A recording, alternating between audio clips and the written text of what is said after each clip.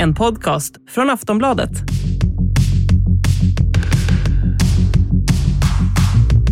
Bakom lyckta dörrar tisseltasslas det precis just nu om vilka som ska bli Sveriges mäktigaste personer. Och vi på utsidan, vi kan bara spekulera, så låt oss. Men först, hur maximerar man mängden makt som man kan behålla för sig själv när man måste bilda regering med andra partier? Och vad kommer Uffes talmansbesked på söndag avslöja om hur den framtida regeringen kommer se ut? Allt detta och mer får ni höra nu i Aftonbladets politikpodd En runda till med Lena Mellin, My Rohwedder och mig, Soraya Hashim.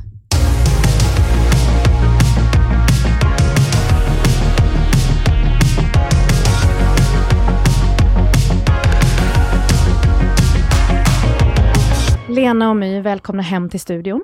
Tack. Det är ju väldigt nyhetstunga dagar just nu. Putin trappar upp kriget i Ukraina. Det är svåra ekonomibesked för svenska hushåll och de kommer hela tiden. I maktens korridorer så sitter halva gänget och förhandlar om hur makten ska fördelas och den andra halvan är på väg ut genom dörren. Vem är det som kör? Det är Magdalena Andersson. Ja. Men hon står ju inte, kommer inte staka ut någon ny kurs. Hon trampar på, är väldigt låg med väldigt få knop bakom eller i sig så att säga, och ser till att båten styr dit den sa att den skulle styras. Ja, men för nu har vi väl en övergångsregering, eller hur? Om jag har förstått det rätt så får övergångsregeringen man får inte ta några skarpa kurvor plötsligt, utan man ska bara puttra på. Men om det händer någon jättekris, om det händer någonting helt sjukt nu, så måste man väl ta något beslut? Alltså man får det är en praxis. Som allting annat finns det inga hårda regler egentligen, utan det är mer en uppmaning att man inte ska göra det. Så att händer någonting akut så är det klart att man kan ta beslut. Jag skulle gissa också att man skulle ta beslut med samråd av den möjligtvis tillkommande regeringen också då. Alltså enligt regeringsformen så är det så att övergångsregeringen får göra allting utom att utlysa nyval. Men regeringskansliets jurister har ju tolkat det här på ett helt annat sätt. Så de anser ju att de knappt kan göra någonting. Mm-hmm. Men det är klart att om landet går under så något måste ju göras. Då får man väl göra precis som My sa. Då får man väl sätta sig ner med de tillträdande. Okej, så just nu är vi ju också i läget att Ulf Kristersson har fått uppdraget av talmannen att se vilka förutsättningar han har för att bilda regering. Och nu förhandlas det intensivt mellan Moderaterna, Kristdemokraterna, Liberalerna och Sverigedemokraterna. Hur ser sådana här förhandlingar ut? Jag har ju föreställt mig en orden, ni vet så här kåpor, tända ljus, tunga dörrar. Jag var en gång på ett EU-toppmöte i Edinburgh. Som leddes då av en dåvarande brittiske premiärministern John Major. Och han sa när de här förhandlingarna var slut, de hade dragit ut på tiden, det var någon nattlig presskonferens i närheten av Edinburgh Castle, och så sa han, det var som att spela 12-dimensionell schack. Va? Ja, och jag tror att det är det de håller på med nu i riksdagen. För jag tänker, du sa det här, du skrev i en kolumn, Lena, här i veckan att det kommer ta dem mellan 4 och 134 dagar att komma fram till en lösning. Det är ganska brett. Ja, men jag tror att det kommer ligga närmare 4 än 134. Eller det kanske är bara så att det är en from förhoppning från min sida. Men det tror jag faktiskt. Så vem är det som mår mest piss just nu då? Är det Ulf, Ebba, Johan eller Jimmy? Ja, det är inte Jimmy också i alla fall. Han mår bäst. Han mår bäst. Ja. Jag skulle säga att det är Johan Persson. Han är mest klämd i den här situationen, det som pågår just nu. Jag skulle säga att det är Magdalena Andersson som har mest piss. Men hon var inte med på listan. Nej, hon fick inte nämnas. Varför mår Johan Persson mest piss? Jag har fått en utmaning nu för honom här, hur han ska få ihop det här. Vad är riktiga röda linjer och vad är egentligen bara röda linjer man sa inför valet? Och vad kan man få ut av de här förhandlingarna? Och är han ens med? Eller är det de andra som sitter och bestämmer över hans huvud? Och om det blir så, hur kommer det se ut för honom sen? Han ska ju in här i en partiledarprocess också under hösten. Så att jag tror att han känner sig lite stressad just nu. Så firet från att överhuvudtaget ha kommit över riksdagsspärren, det har lagt sig? Det verkar ha gått över väldigt snabbt. Ja. Varför trodde du att Magdalena Andersson mår mest piss, Lena? Ja, men det är väl aldrig roligt att förlora makten. Och ska hon sitta nu och harva i riksdagen i 4 år utan att ha något att säga till om? No, alltså det är prospects not fun. Kastar hon in handskan? Nej, det tror jag inte. Hon kommer kämpa på. Ja, hon är en vinnarskalle. Jag tror hon vill ha revansch. Mm. Så om 4 till 134 dagar så har vi ett besked. Och för att förstå vad det här beskedet betyder när det väl kommer så ska vi idka lite SO-lektion. Jag har gjort min hemläxa som jag vill presentera här i klassrummet. Alltså för er, mina lärare, och för lyssnarna som är resten av klassen. Är ni redo? Ja. Okej, kör. Okej. Regeringen lägger fram förslag som riksdagen ska ta beslut om. Och för att ta fram de här förslagen så har regeringen hjälp av olika departement. Som typ Finansdepartementet, Justitiedepartementet och Utrikesdepartementet. Varje departement leds av en eller flera ministrar, varav en är chef för departementet. Så till exempel i Finansdepartementet är finansminister Mikael Damberg chef, men där finns också finansmarknadsministern och civilministern. Just nu finns det 11 departement och 22 ministrar utöver statsministern. Men det här kan man forma lite hur som helst när man bildar regering. Både hur många ministrar och departement man vill ha och vilket ansvarsområde de ska ha. Hur mycket ljög jag? Inte alls. Nej. Var det helt rätt? Ja. 5+. Ja, men tack. Okej, så nu ska då Ulf Kristersson försöka skapa en ny regering med fler partier än sitt egna. Och då tänker jag att det måste finnas strategier för att få ut så mycket makt som möjligt. Hur kan man förvänta sig att Ulf Kristerssons taktik ser ut? Ja, men han vill ju ha de tunga departementen. Och vilka är det? Ja, det är utrikes, det är finansen såklart. Det är i viss mån näringsdepartementet, i viss mån försvarsdepartementet, men också socialdepartementet, men det tror jag han kan vara beredd att ge bort faktiskt. För jag tänker, han måste ju ge någonting lite större än typ kulturdepartementet som ni har sagt betyder absolut ingenting på denna jord. Inte ingenting, men kanske lite mindre än de andra departementen. Ja, men alltså det handlar ju om så här, hur mycket pengar, hur mycket budget har man och hur mycket lagstiftning har man. Och finansen... Det är det som avgör hur mäktigt ett departement är. Och mäktigast är ju finansen för att det är de som ger pengar till de andra ministrarna. Jag för mig att jag hörde Magdalena Andersson säga någon gång att det som var den bästa övergången från att vara finansminister till att bli statsminister var att man slapp säga nej hela tiden. Att man som finansminister är nej-sägare. Det kommer ministrar som menar att deras departement är viktigast, de har så viktiga frågor, det tycker ju alla ministrar. Och så ska hon då säga nej. Men du får inte pengar, du får inte så mycket som du vill ha. Och att det var någonting som hon tyckte var helt okej att lämna bakom sig. Ja, men det förstår jag verkligen. Det kan inte vara kul att vara den. Eller? Fast det är ju så att om inte finansministern och den här 13:e ministern blir överens, då hamnar det i alla fall i statsministerknä. Den är ju domare. Det är som syskon som bråkar och så går det upp till mamma. Det är som en stor dysfunktionell familj såklart. Det är ju alla större samlingar av människor i någon grad. Familjen annorlunda, regeringen. Ja. Och statsministern kommer ju alltid ställa sig på finansministerns sida. Utom något kanske symboliskt sakande.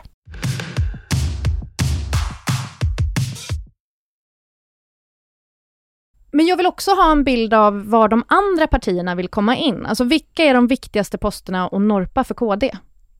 Det är precis som Lena sa, socialdepartementet. Bara? Nej, men sen tror jag att de kommer, alltså bistånd är ju en viktig sak för Kristdemokraterna och det är också väldigt mycket pengar. Men det är ju inte någon tung post direkt, men jag kan tänka mig att de ändå vill ha det, skulle kunna tänka sig vilja ha den. Och sen så kan de ju också tänka lite på vad har de bra personer som de vill ha in, och då Jakob Forssmed till exempel, deras ekonomisk-politiska talesperson, är ju en noggrann och eftertänksam person. Han kanske skulle passa på finansen, men inte som etta då, utan som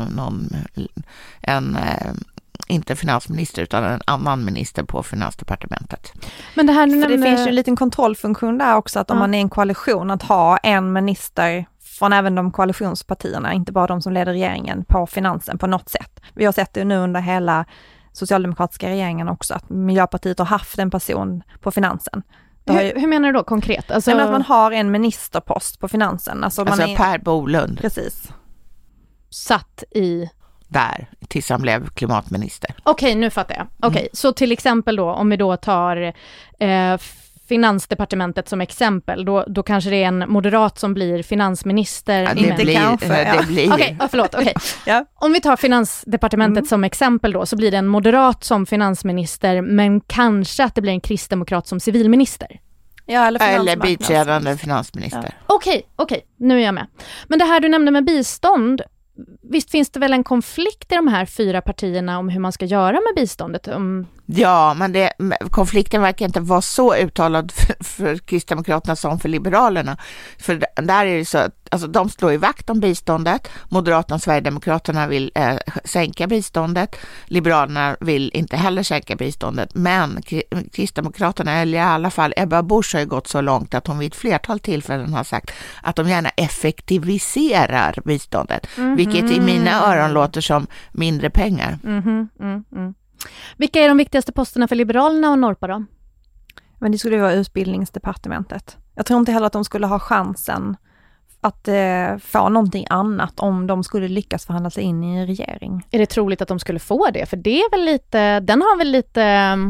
Alltså man måste ändå se till att Liberalerna har 4,6% och KD 5,3%. Antalet statsråd kan inte variera allt för mycket mellan de 2 partierna. Men liksom utbildningsdepartementet som departement, är det ett sånt som ses som nice? Eller är det ett slaskdepartement? Nej, men det är ju en profilfråga för Liberalerna, och precis som Lena har pratat om i den här podden jättemånga gånger.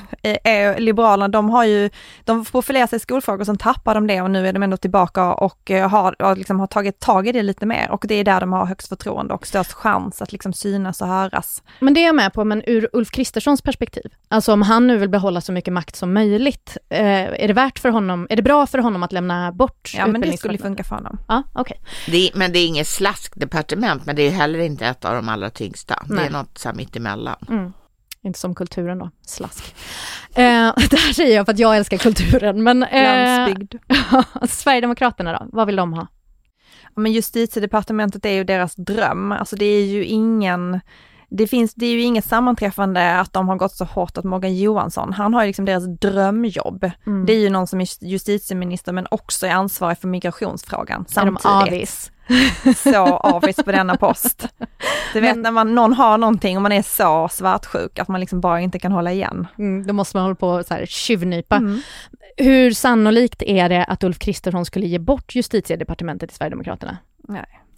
Inte. Nej. Fast egentligen skulle vilja ju båda de partierna ha båda de nuvarande posterna på det departementet. Alltså både alltså de som är knutna till själva lagstiftningen och till migration. Så hur skiljer det sig då om man tänker ur Ulf Kristerssons perspektiv? Hur skiljer det sig om man är tvungen att samarbeta i en regering med flera partier än om man hade regerat själv? Hur tänker man där? Den viktigaste skillnaden är att man måste ju samordna sig hela tiden. Det tar en jäkla tid, och då har det ju lösts under de senaste åren, 20 åren eller inte riktigt 20 åren, med att det finns ett samordningskansli på statsrådsberedningen, alltså på statsministerns kontor. Och där sitter alla de representerade partierna, alltså de partier som sitter i regeringen, och så har de en statssekreterare och så sitter de där och processar och kollar att ingenting, att den ena inte får för mycket att säga till om i en viss fråga och den andra är för lite och sådär. Så där sitter det liksom några och mäter saften i glasen så att det liksom ska vara helt jämnt. Precis. Mellan alla syskonen. Och då nu under den senaste koalitionsregeringen, alltså det SMP, så var det ju bara 2 statsråd där, eller statssekreterare där då, fast en massa tjänstemän också såklart. Ja. Men även då om man har en enpartiregering så måste det finnas massa smarta strategier för att klämma ut så mycket smör ur bullen som möjligt. Har ni några exempel där på hur man har gjort? Nej, men det beror väl på hur mycket makt man vill ha som statsminister. Alltså hur mycket av makten koncentreras som statsminister. Den är ju redan stor. Men Göran Persson till exempel, han använder ju sig av regeringsombildningar för kontroll. Och han bytte ju ut sina ministrar kontinuerligt och ganska ofta. Det ses ju som en unik tid i svensk politik att man använder regeringsombildningar för att liksom skaka om politiken. Och att det också var, som de som har beskrivit som var med i de här regeringarna, att det också alltid var lite otryggt att veta om man fick stanna kvar eller inte. Att det var lite House of Cards-känslan. Vem är på väg ut och vem är på väg in? Och det fanns beskrivningar om hur man tolkade olika tecken och sådär. Men det är lite söndra och härska. Ja, om du absolut. lyder Persson, då får du stanna kvar. Tjafsar du så får det du var gå. väl det som var själva grejen. Men aha. Men och det är ju, på vilket sätt gör det att han då fick mer makt? Att han hade den här strategin? Ja, men det gör ju att alla försöker ju göra en person glad som har makten över att kicka ut dig när som helst helt enkelt. Så man vågar inte tjafsa, man vågar inte sätta sig emot om man tycker något är fel? Det fanns människor som vågade tjafsa också, men oftast avgick ju de då. Avgick? Ja, alltså de sa upp sig. Sa de upp sig eller blev de tillsagda? Nej, men det var ju en väldigt spektakulär avgång, och det var ju när finansministern lämnade regeringen, Erik Åsbrink. Påminn mig. Ja, han avgick en helt vanlig eftermiddag och sa att han inte kunde tåla att Göran Persson la sig i hans arbete. Och vad hände då? Ja, då hände det att 2 timmar senare hade Sverige en ny finansminister. För att det kunde ju inte Göran Persson tåla, att det var någon som skulle näpsa honom, så då näpste han tillbaks. Så att jag är minsann inte beroende av dig, Erik, var det underliggande budskapet. Men han hade någon i liksom bakfickan som han bara drog fram. Jajamensan. Som sagt, här ska söndra. Okej, men tror ni något sånt, alltså den typen av drama kommer komma de närmsta 4 åren? Eller tror ni att de är lite lugnare? Jag tror att Ulf Kristersson skulle föredra att ha ganska självständiga ministrar, så att det är ministrarnas ansvar i olika typer av politikområden. Och så i han större utsträckning. Han är inte en detaljstyrande typ av chef. Jag har inte uppfattat honom som någon som lägger sig i detaljerna. Jag har inte heller uppfattat honom som någon som liksom är att allting är kollektivt i en regering, men att liksom han tycker att det är bra om man tar eget ansvar för den politiken man tar fram. Men jag tror en annan sak också, det är att Perssons önskemål om att byta minister, det gjorde att han tog in ganska oerfarna personer med jämna mellanrum, alltså som inte hade befunnit sig i maktens inre cirklar. Jag tror att det kommer Ulf Kristersson att undvika. Han kommer att spela med säkra kort. Vad kunde det få för effekter i Perssons regering då? Att man inte har den här långsiktiga erfarenheten och kunskapen som sitter kvar under i alla fall 4 år? Ja, det är ju bland annat att inkörningsperioden blir längre. Och då blir det instabilt. Och man är mer lättstyrd. Ni var inne på det här, men tjänstemän. I de här departementen som jag pratat om så jobbar det ju en massa tjänstemän, varav några är politiskt tillsatta. Sverigedemokraterna har ju sagt att de vill ha sådana tjänstemän. Varför är det viktigt? Det är ju viktigt för Sverigedemokraternas framtid, för om vi ponerar, som jag tror, att Sverigedemokraterna inte kommer att sitta i den här blivande regeringen, men har siktet inställt redan på att göra det efter valet 2026.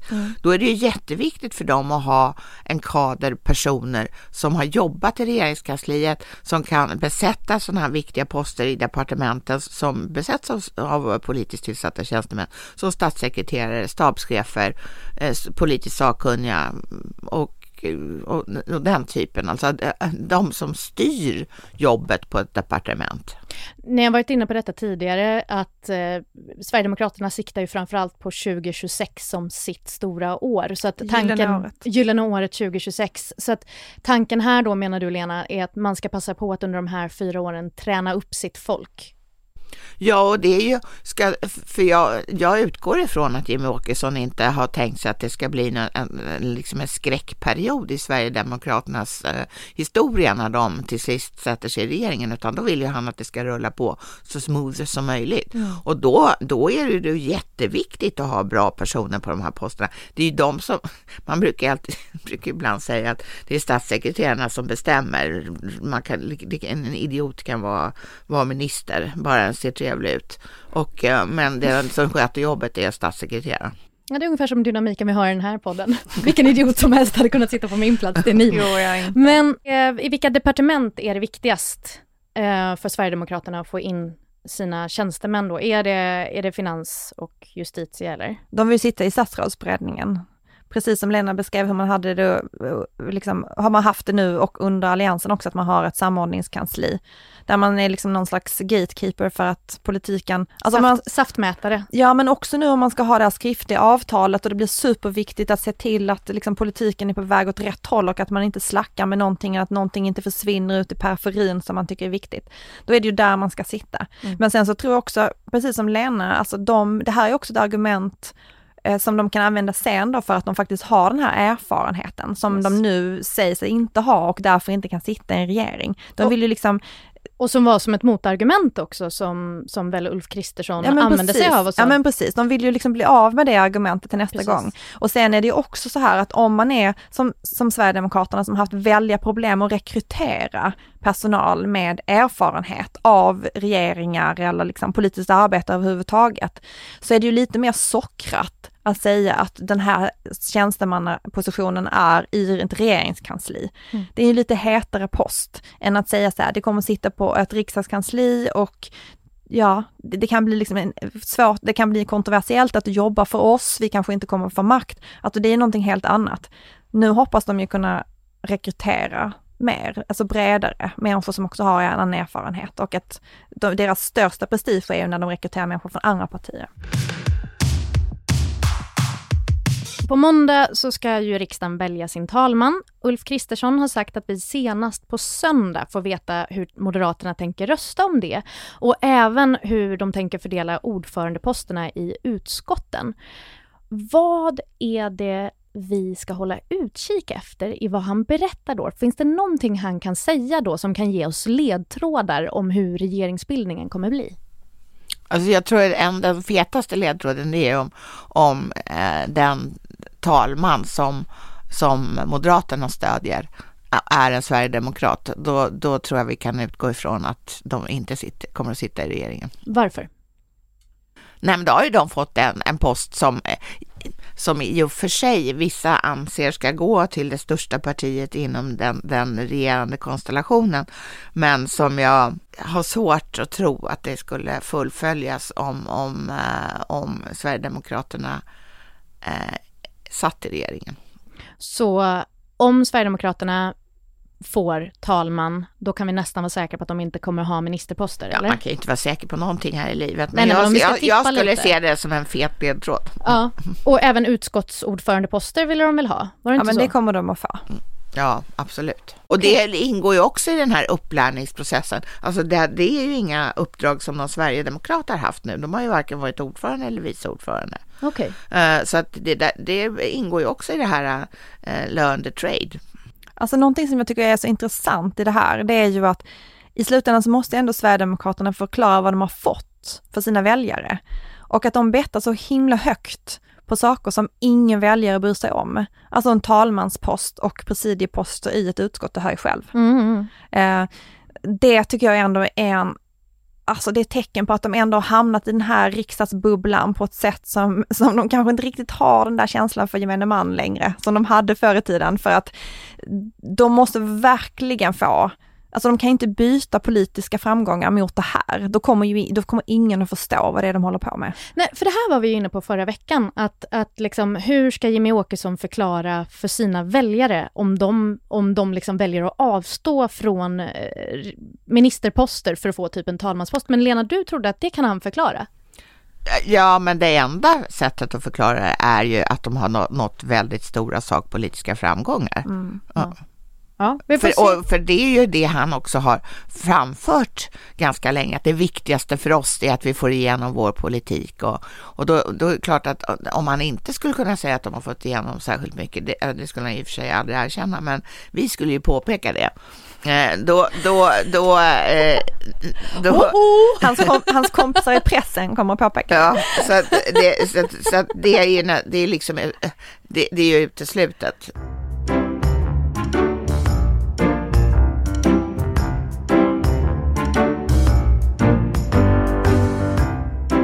Vi kommer ju såklart få anledning att återkomma till det här. Det här är liksom en liten gissningslek, men låt oss spekulera i namn. Låt oss leva lite. Ni kommer få kasta ut namn som ni tror har nämnts bakom de här tunga lyckta dörrarna där det nu förhandlas.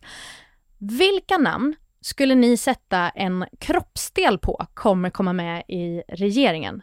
En i taget. Elisabeth Svantesson. Vilken kroppsdel sätter du på det? Ja, jag får väl ta foten. Ja. Vad säger du, Mi? Ulf Kristersson. Ja, men... Jag kan sätta mitt huvud på det. Ja, men snälla. Lena? Ja,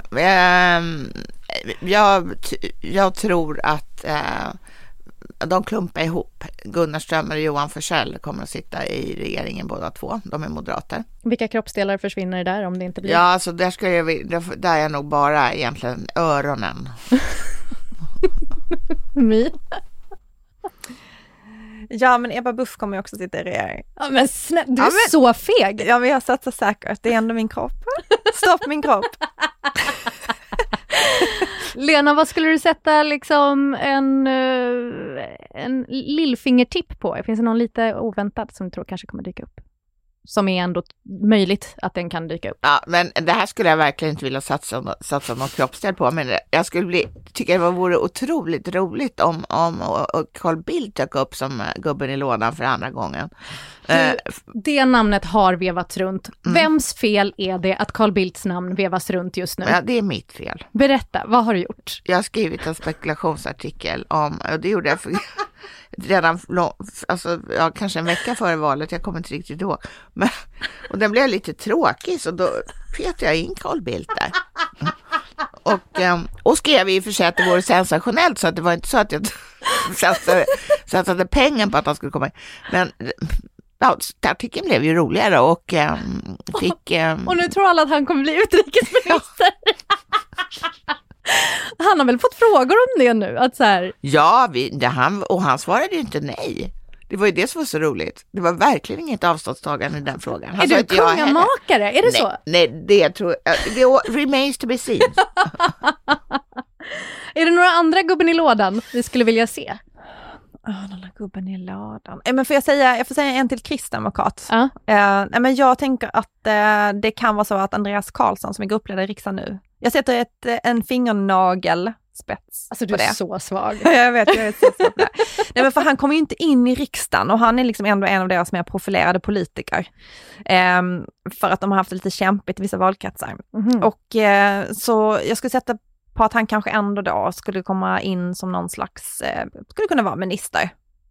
Eller statssekreterare någonting. Men vi säger minister bara för spelets skull. Men finns det någon sån där motsvarande Alice Bah Kuhnke när hon dök upp som kulturminister? Det höjde ju ändå ett gäng ögonbryn. Finns det någon ur den kategorin som skulle kunna plötsligt dyka upp? Men jag tror inte det, precis som jag sa förut, jag tror att Ulf Kristersson och de andra partiledarna vill play it safe faktiskt. Och sen har de ju också såna här många med lång erfarenhet som skulle känna sig otroligt trampade på tårna om inte de fick vara med. Det behöver man i och för sig inte ta hänsyn till, men ibland så gör man ju det ändå. Men jag ska alltså inte satsa pengar på att E-Type dyker upp som kulturminister? Det hade varit alltså det beror ju på vilken summa. En 100 kan du pröva med, för det skulle säkert ge väldigt mycket pengar tillbaka. In this economy, alltså vad har jag en 100 från? Men sen så finns det också det här med att ta in personer som har haft riktiga liv och inte varit politiker. Det lärde sig Fredrik Reinfeldt ganska snabbt att det är svårt, för att det är inte så. Om man är politiker liksom från barnsben, då lär man sig anpassa sig efter allting. Regler, alltså allt. Man gör liksom inga misstag, man är super försiktig med sånt. Men om man då har levt ett riktigt liv, då kanske man inte har varit det hela livet. Då kanske man har haft en svart arbetskraft eller inte betalt tv-licensen. Han hade ju väldigt turbulent sin första regeringsbildning på grund av detta. Så att jag tror också visst var det massa ministrar som rök typ första kvarten. Var det inte, men 2. Men det är väl massa ändå. 2 ministrar som ryker inom en kvart. Fast de var ju inte heller, alltså de var ju ändå från den politiska sfären, även om de inte, alltså Cecilia Stegö-Chilò som av ideologiska skäl sket i att betala tv-licensen. Hon blev kulturminister, det var en jättedålig kombination. Men hon hade jobbat på Moderaternas riksdagskansli i evigheter. Ja. Och om vi tittar på comebacker då, utöver Carl Bildt då, som Lena nu har gjort till minister, som alla vet. Vilka andra kan man tänka sig kanske skulle dyka upp? Anders Borg kastar jag in. Alltså Elisabeth Svantesson skulle ju aldrig tillåta det. Varför det?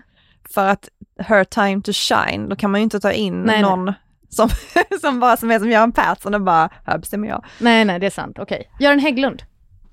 Jag tror inte han är dugg intresserad. Det hade ju varit roligt i och för sig. Mm. Det hade ju blivit god stämning. Jan Björklund. Jag sa det. Jag la den. Ja, men alltså snälla, hur är hans liv nu? Vem skulle ge upp det livet han har i Italien? Nej men snälla, alltså, han har det så gott. Han jag har ju sitter typ fått avfölja honom i sociala medier för att det är bara för svårt att se. Han dricker röpang, sitter vid fontäner, har det gott i Italien. Men alltså om det är något om någon frågade mig om jag ville bli ambassadör i Rom, då skulle jag tacka ja på stubben utan att veta ett dugg vad jobbet innebär. För att den svenska ambassadörens residens är fantastisk. Det ligger mitt inne i Rom, men jättehärlig trädgård och är urgammalt. Alltså det är så fint så att oj. Så vi kan liksom vara överens om att Jan Björklund har fått Sveriges bästa jobb. Det är jag tror inte det till saken har ju att det är inte särskilt betungande heller, så man har ju tid att sitta där i trädgården och njuta. Gå och klippa något band här och där. Så hörde jag vår nöjesredaktion att han var ju på filmfestivalen i Venedig. Och så, det är mycket kultur. Ja. Mycket kultur. Han slapp ju bli landshövding i alla fall. Ja, gud, vilket liv. Underbart. Grattis Jan Björklund. Ja, nej, så det skulle jag vilja säga att nej.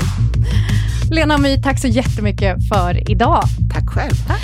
Vi som gjort det här programmet är som alltid producent Olivia Svenson, experter Lena Mellin och My Rohwedder, och jag heter Soraya Hashim. I helgen, alltså på fredag i helgen, så är vi med på Bokmässan i Göteborg. Kom och titta, det blir liveshow. Hej hej!